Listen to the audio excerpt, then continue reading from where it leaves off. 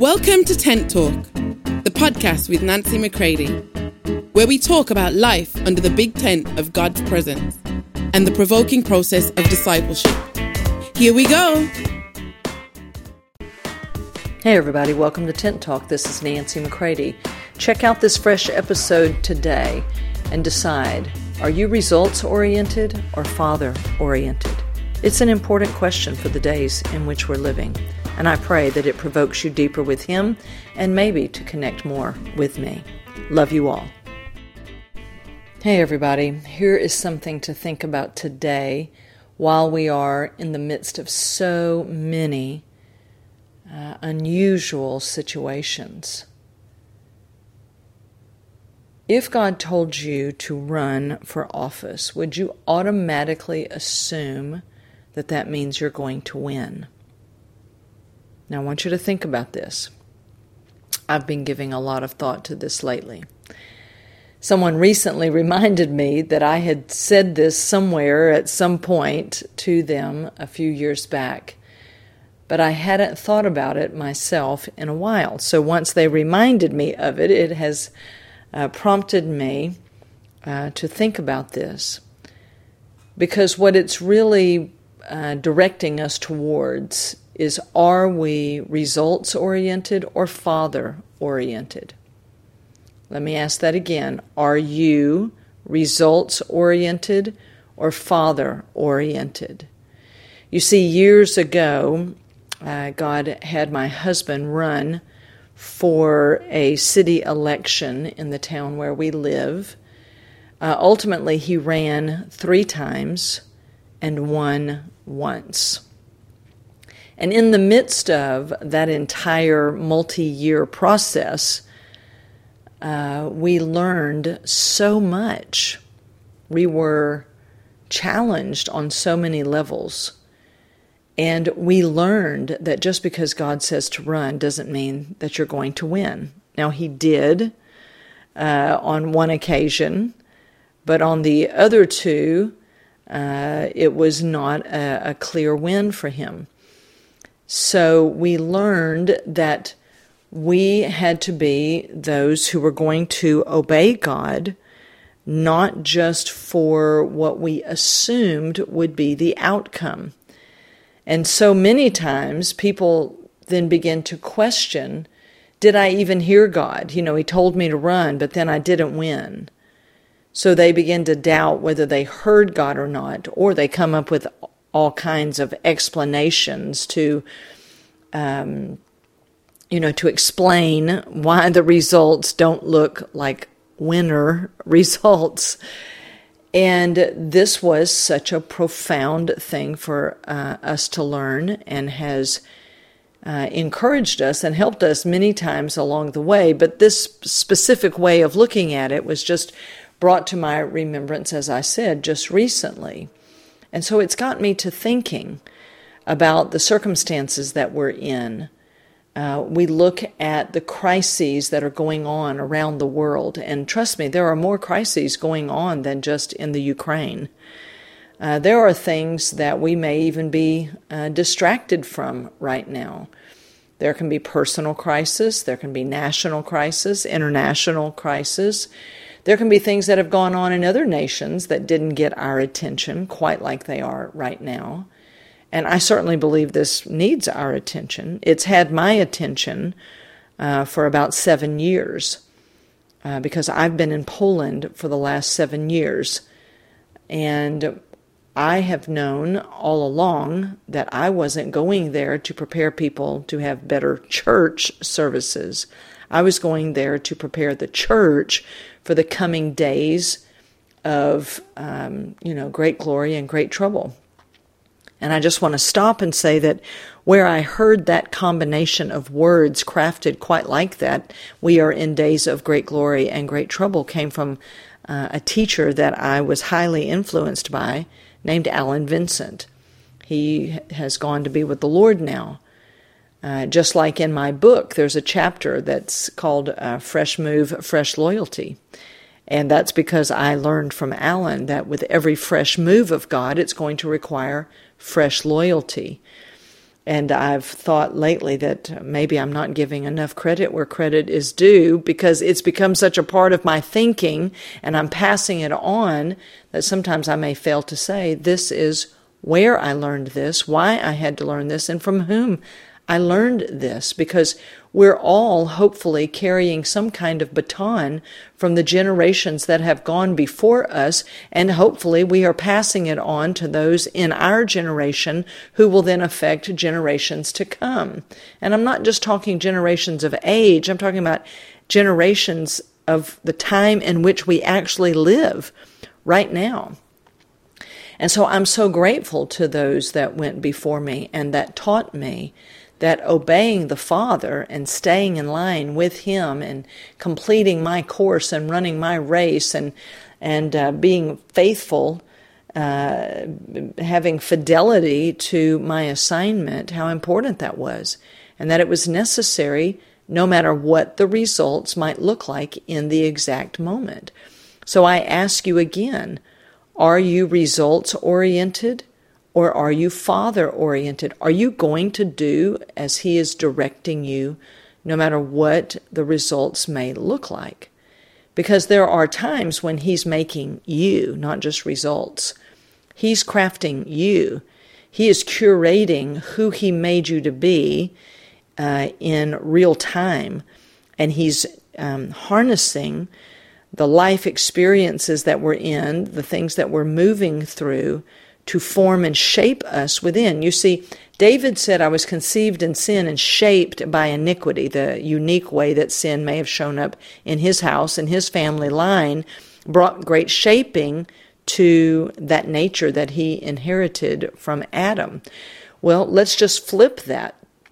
And let me say very strongly that it is fully the plan of God, now that we have been born again and conceived in righteousness, conceived in His nature, conceived by His life. We share in His life, His nature, His mind, and now it is time that life, that nature within us becomes shaped and formed and fashioned and find expression, even more so than the shaping that came to us through life to the sin nature, to the self. That is there not even more? Because wherever sin is, grace all the more. The life of God, the ability of God to shape His sons right now, that we're going to run our race and we're going to be obedient. We're going to go where He says and do what He says to do, speak what He says to speak, and be to our generation who He's meant for us to be, no matter what the results might look like to people. Because if we're totally results-oriented, we're not going to do anything that appears like a failure. We're not going to do anything, not have an event, not book in somebody to come and speak prophetically in the hour in which we're in. We're not going to do anything if we think it's not going to look totally, stellar, totally wonderful. You have a school and you have 5 producers. Yes. Because from what He has taught me, it is not the quantity of people that I have. It's the quality. And then are they actually being shaped for the assignment in which this hour is calling for? And have they come to the point that they're not after what looks successful, that looks pleasing to the human eye? I mean, come on. Jesus' most successful day, He hung naked outside of town, spit upon, ridiculed, mocked. But He did save the world. You may have heard me even share this, that one day I was feeling horribly shamed. This was a few years ago. And I mean, I felt like a 500-pound gorilla, in a china shop, And you know what I mean? Just when shame gets a hold of you and you're just like, I'm the dregs of the earth, I am this, I am funky, Okay, come on now, let's be real, okay? And Jesus literally, as though He was present, but it was as though He leaned over my shoulder and said, Nancy, what would you do if your father wrote down for the whole world to read that you weren't much to look at? I was like, what? I took a double take, He goes, yeah. And then I heard him laugh. And he said, yeah, my father wrote down in the scripture for everyone to read. He wasn't much to look at. And it dawned on me in that moment as he spoke to me. And he opened up a whole new realm to me. That how I look isn't going to be what accomplishes the will of the Father. Because then Jesus leaned in even closer. He said, yeah, I wasn't much to look at, but I did save the world. And you begin to realize, wow, we've made Christianity, we make Jesus look like the biggest hunk ever. And I really appreciate Jim Caviezel in the way he portrayed Jesus in The Passion of the Christ. But come on, I mean, goodness.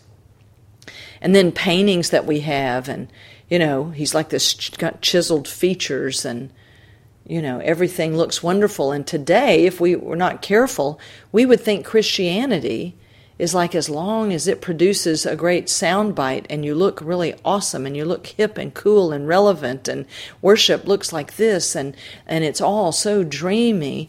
People, we are not being prepared for a dreamy worship service.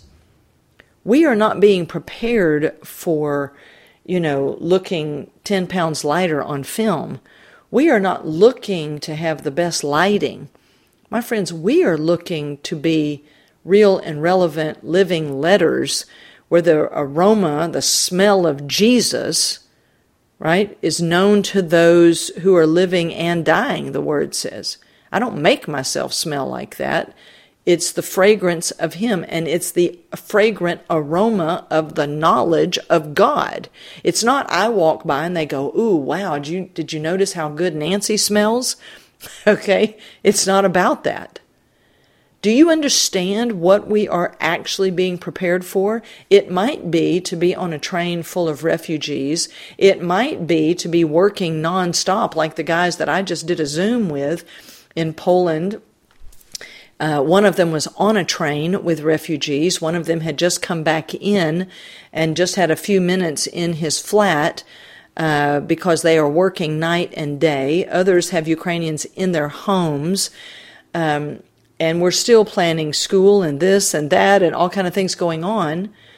And do you understand? Now, again, we can't live just from crisis to crisis. This just happens to be where they are right now, because I'm sitting in my very comfortable, office in Texas right now, doing what I'm given to do on this particular day at this particular moment. And I don't feel guilty that I'm not there. I might be a little envious that I'm not there, but I will be come March 30th. I will land in Poland and be there for 5 weeks and do as God has given me to do. But at this moment, I'm sitting in Texas doing what I'm supposed to do. Right? I can't feel guilty about, I'm not supposed to be there yet. I'm supposed to be there later. So, do you understand how many things can move us outwardly and inwardly if we're not careful? But are we moved by Him? Do we know Him well enough, not as well as we're going to, but well enough that we can flow with Him wherever we are? Right? Wherever we are. Does He need me to be, with today and full today and maybe in a few weeks without? And Paul said, I've learned, the secret of being content whether I have or have not. Some people think you got to have to show how blessed and anointed you are. Others may be in the camp that thinks you got to be poor to be holy. But ultimately, the issue is, are we moving with Him, and are we willing to move with Him? Whether we have or have not, whether we can see results or we don't, whether we win the race, win the election or not. Are you only willing to engage in those things where you have a guaranteed outcome, a guaranteed win, a guaranteed look of success? According to who?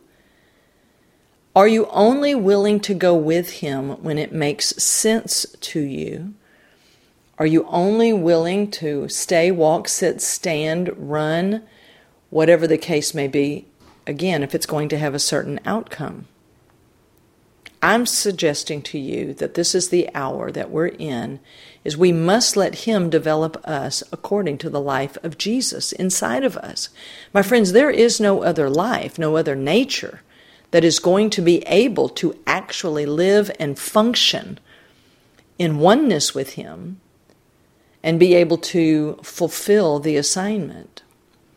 To be able to say, Father, I know you love me, but because you've loved me so well, it's matured the life of Jesus in me, and I find myself saying, Father, I want to be useful to you in this hour of history. I want to be useful, pliable. I don't want you to have to be overly concerned with me in the sense that I'm so prickly and sensitive and can only handle things I'm comfortable with. I don't want your reach and influence through me to be limited. I don't have to look successful. I simply want to be with you, and I want to be useful, whether I win the election or not. You see, my friends, I'm living in that attitude today because it's been developed in me through real circumstances over the years. Those situations had to be harnessed. Now, there was a time when I'm like, God, why are we running if we're not winning? Can you relate to what I'm telling you? But He had to begin to speak to me. The same way Jesus reached over my shoulder that day and said, what do you think about the fact that my father wrote down I wasn't much to look at? Are you willing to not be much to look at, Nancy? Are you willing? And He's brought me to the place where by His very life in me, I am willing. I'm not required to be excited about it all. I simply know that I have a love for the Father that comes from the love of the Father in me. The same way He raised Jesus from a baby to a man is the same way He's raising us. We call it discipleship here at Nancy McCready Ministries, and it's sonship. And we're in desperate need of it, everywhere that a door can open. So, think about this today. I love you all. For more information on Nancy, please visit nancymccready.com or follow her on social media at NB McCready.